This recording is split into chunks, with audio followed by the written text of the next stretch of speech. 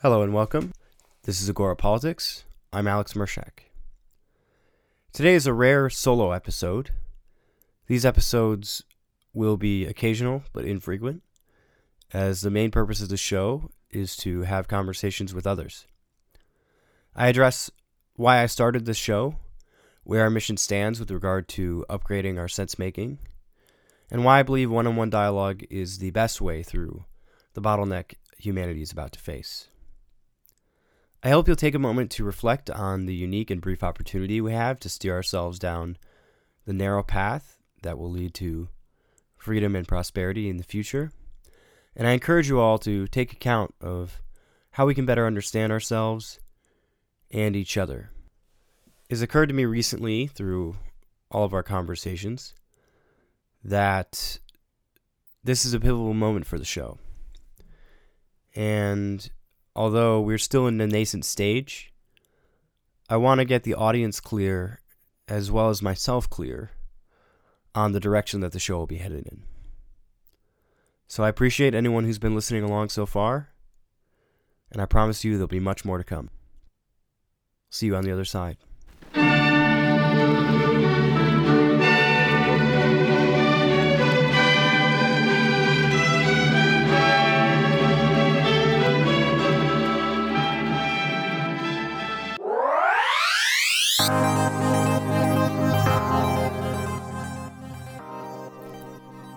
Hello and welcome to Agora Politics. This is your host, Alex Mershak.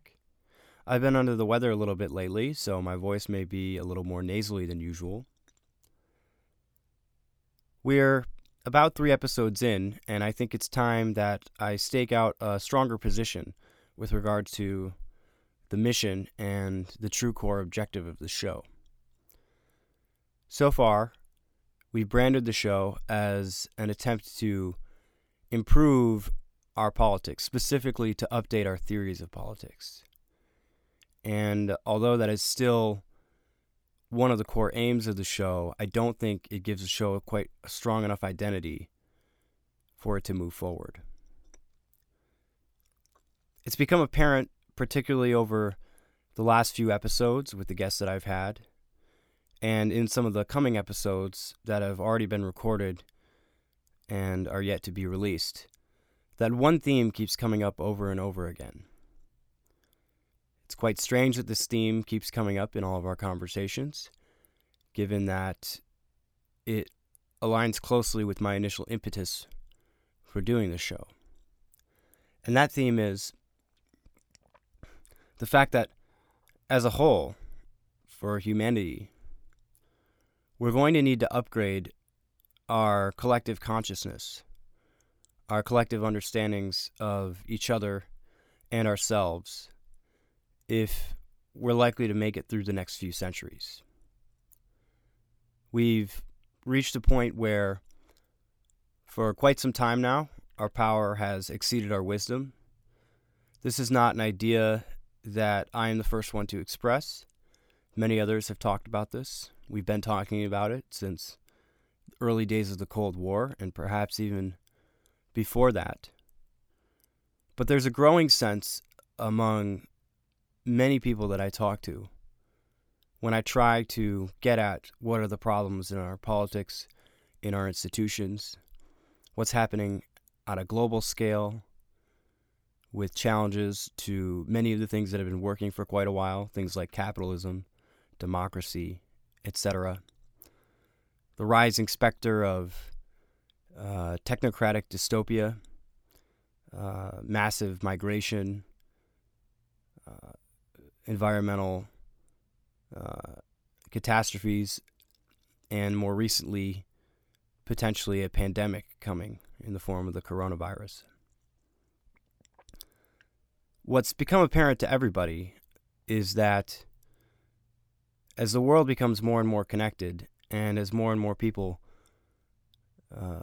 begin to share in the fruits of much of the progress that we've made, particularly in the last 150 years, of building up humanity, that we're entering into a bottleneck period, a period of time where the sense is that there's going to be a narrow path that we must take a road that we must go down, and that if we veer too far in one direction or another, we face either total catastrophe,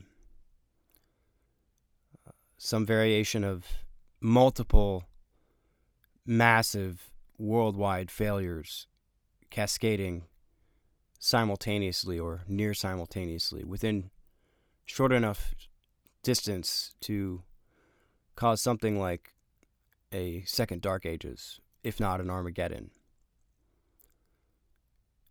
That's on one side. And on the other side of the road,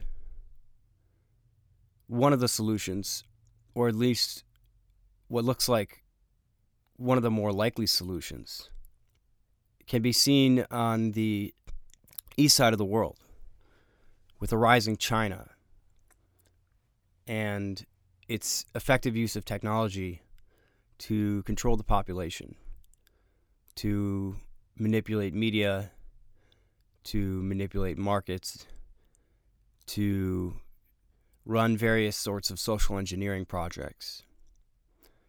Now, we can debate about whether or not these methods and strategies are likely to succeed.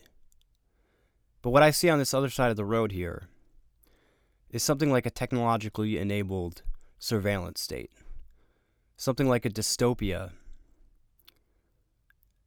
as could be seen in 1984 or Aldous Huxley's A Brave New World.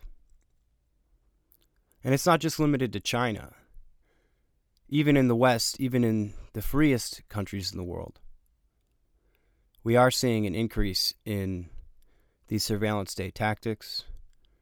We're also seeing increasing political dysfunction on the national level as well as local levels in almost all of the major cities.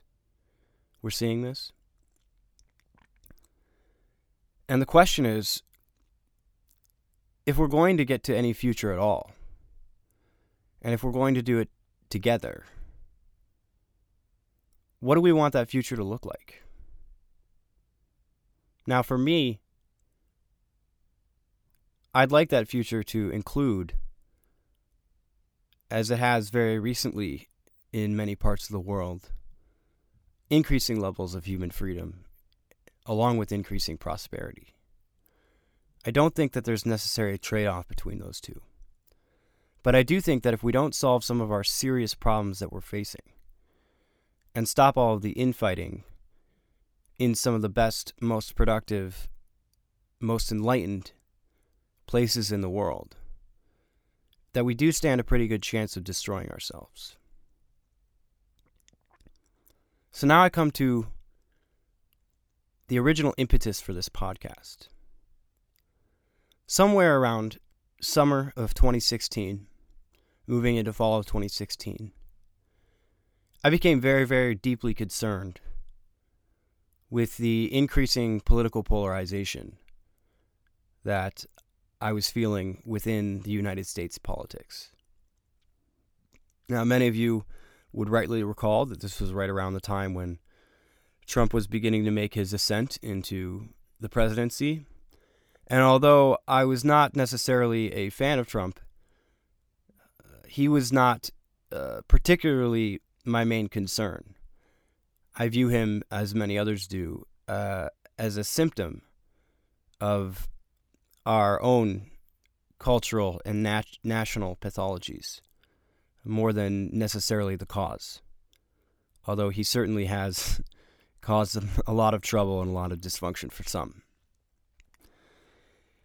In particular, I was very, very deeply concerned that this increasing polarization that I was sensing would lead to an outbreak of political violence, some kind of backlash, some kind of tearing apart of our national unity from which we may not recover, and which could result in some kind of sick, authoritarian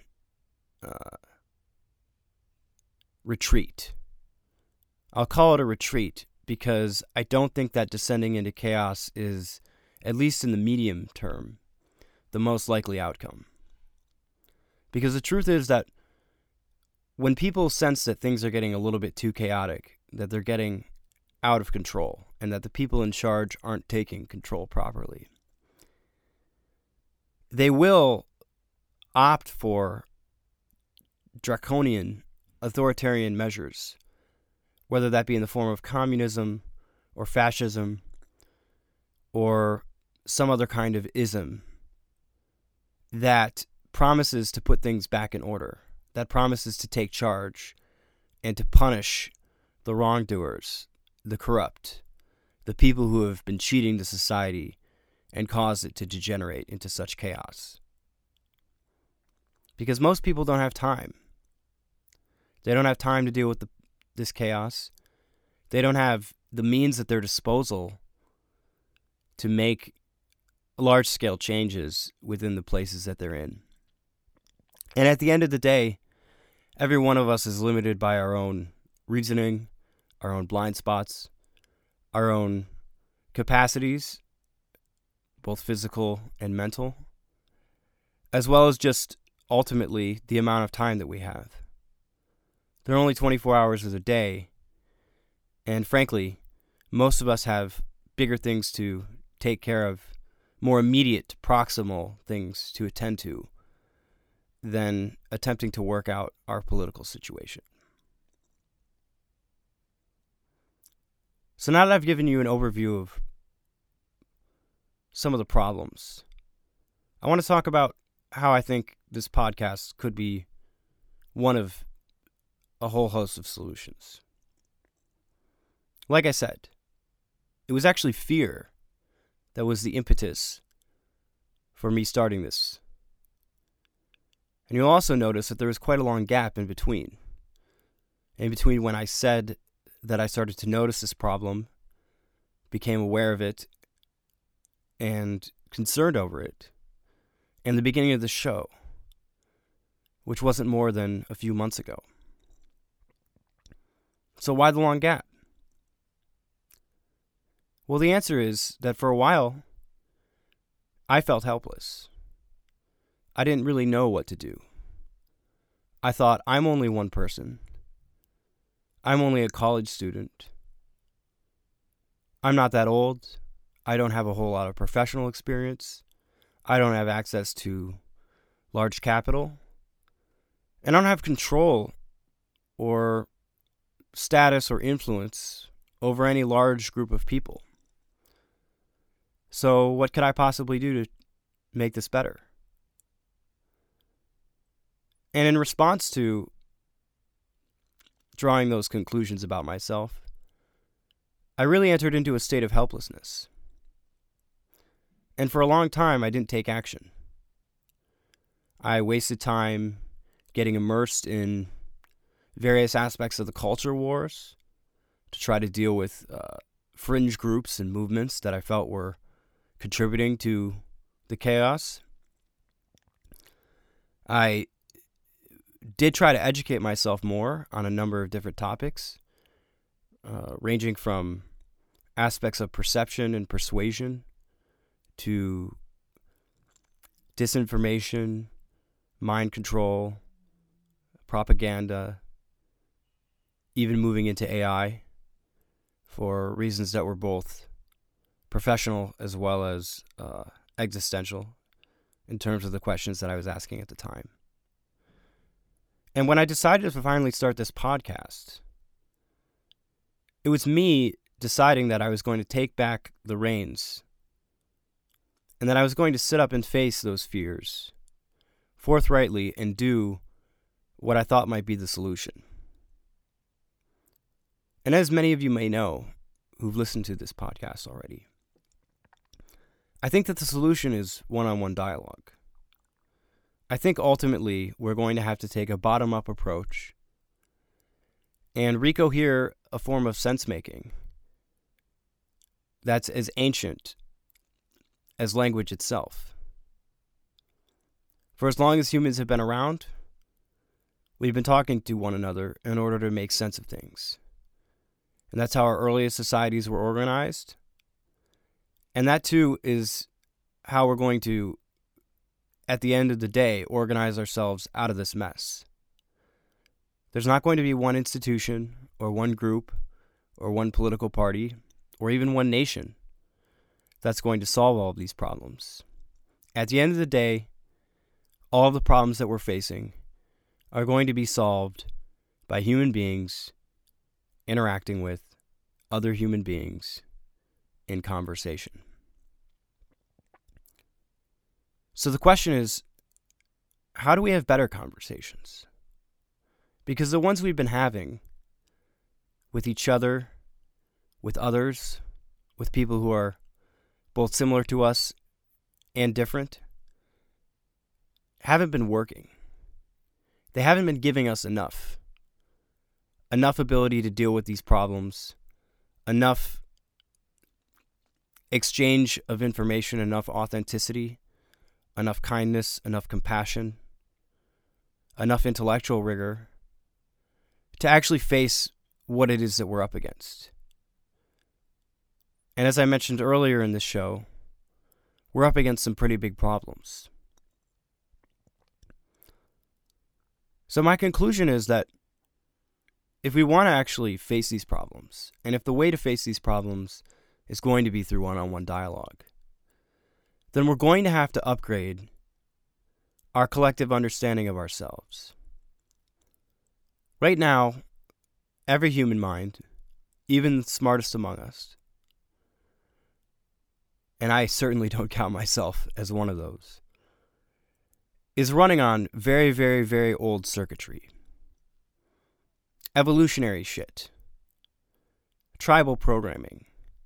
We have monkey brains. And because our cognitive tools have simply been modulated to deal with an increasingly complex contemporary society, but they're still running on very rudimentary and very old reptilian, animal, mammalian, evolutionary circuitry. It's going to be quite a challenge. It's going to be a wicked problem. Getting people to the level where we can start facing some of these issues, some of these free rider problems, some of these tragedy of the commons problems, and some of these prisoners' dilemmas that threaten the future of humanity, and in particular, threaten the future of free, happy, healthy human beings and societies. So now I want to turn to the core idea of agora politics. Agora, as some of you may know, is a Greek word, and it stands for a marketplace, an open marketplace. So what is agora politics? Well, in ancient Greece, the way that politics was done within the city, within the polis, was that all citizens who were eligible to engage with the democracy would exchange conversation, news, rumors, and of course, ideas and currency in the marketplace. It was in your everyday interactions that you met with your fellow citizens. And through these minor interactions, you built bonds of trust, congeniality, you settled small disputes, and ultimately trained one another to be upright citizens operating properly within the democracy. Now, the study of political theory, which again is the intellectual framework from which this podcast begins, is primarily concerned with this issue of politics. And in my training of political theory, one fact that is absolutely fundamental and taken as true is that man is a fundamentally political animal. By that I mean that none of us are born outside of society. We are all born into a group, into a tribe, into a neighborhood, into a country, or at the very least, a family. And this comes with it certain responsibilities and obligations, trappings and costs, as well as a necessity to, as you move through your development from child to adult, to learn to be socialized within the culture that you belong. Being political, whether it's getting along with your neighbors or your city or your nation or even a group of nations, the broader cosmopolitan community of nations, at the end of the day, it comes down to the quality and the functioning of the individuals inside of it. So if we are going to move through this impasse, if we are going to make it through the bottleneck and not destroy ourselves or subject one another to horrific means of coercion, subjugation, and control, as has characterized most of humanity throughout human history, we're going to have to get much, much better at getting along with one another.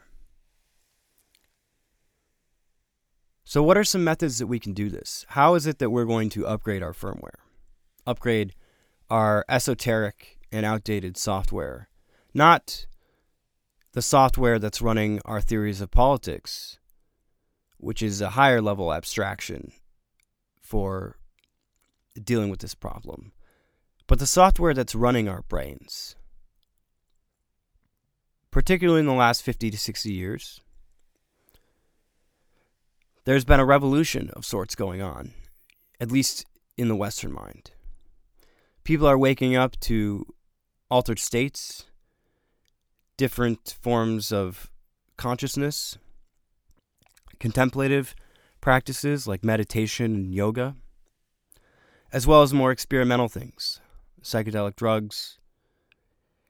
And we're at the point now where much of the science, which had been previously repressed or forbidden on a lot of these topics, is actually starting to tackle them whole hog.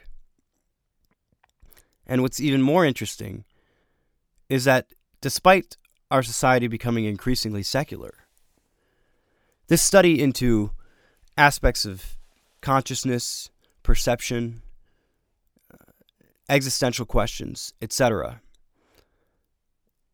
the science and the secular practices are actually folding back on the religion that many of us abandoned.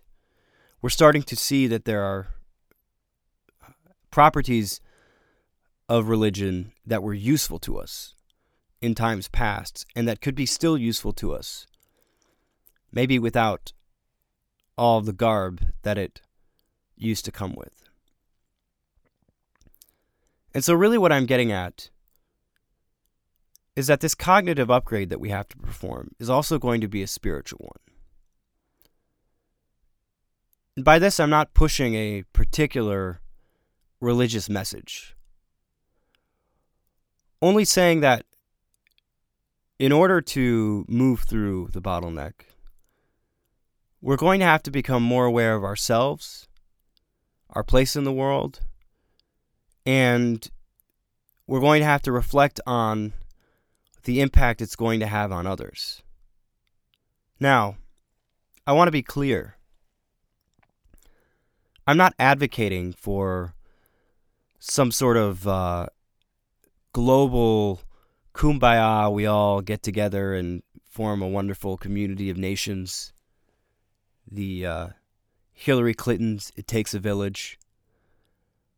I think that any appeal to the whole world waking up tomorrow and deciding to just get along with one another is naive at best, and more than likely extremely dangerous and somewhat pathological if you take those assumptions out to their final conclusions. So what I'm really advocating for is individual personal responsibility. I want us all, and myself especially, to start taking responsibility for the environment that we're in and for upgrading our consciousness, upgrading our outdated software. And that's really what this podcast is going to be about going forward.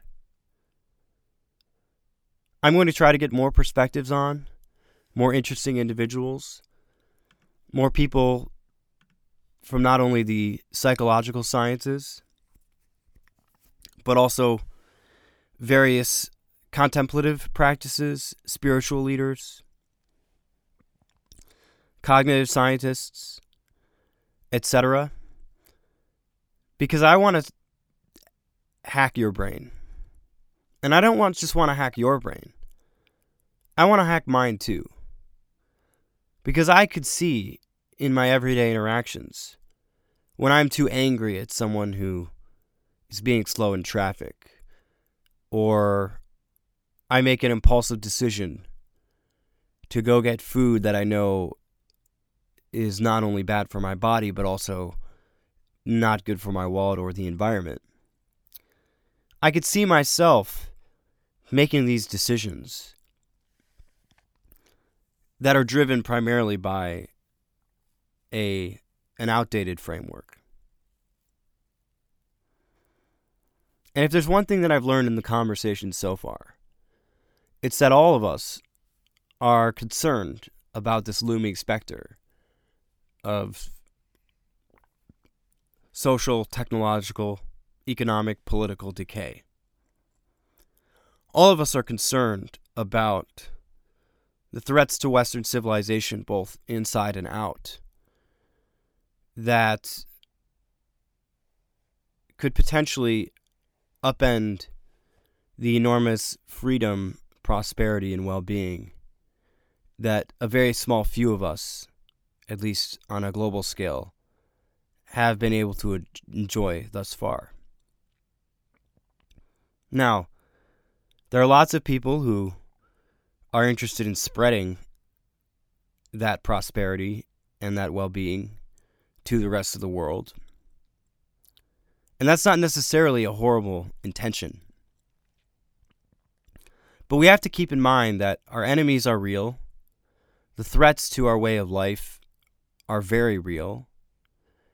And furthermore, that what got us to this place in the first place is not going to be what gets us to the next stage. If we want to move through the bottleneck, we have to not only upgrade our theories of politics, we have to upgrade our understanding of ourselves. And that's what Agorapolitics is going to be about moving forward. We're going to try to get deeper in these conversations, try to have more genuine connections with the guests on the show, and try to give the listeners more value, you, the listener, more value, so that when you listen to this podcast, you don't just get to flirt with a bunch of interesting, abstract, intellectual ideas, but you actually get a few moments out of your day to contemplate how things could be different, how we might change as individuals, and how, one brain at a time, we can upgrade our software to make it through the bottleneck.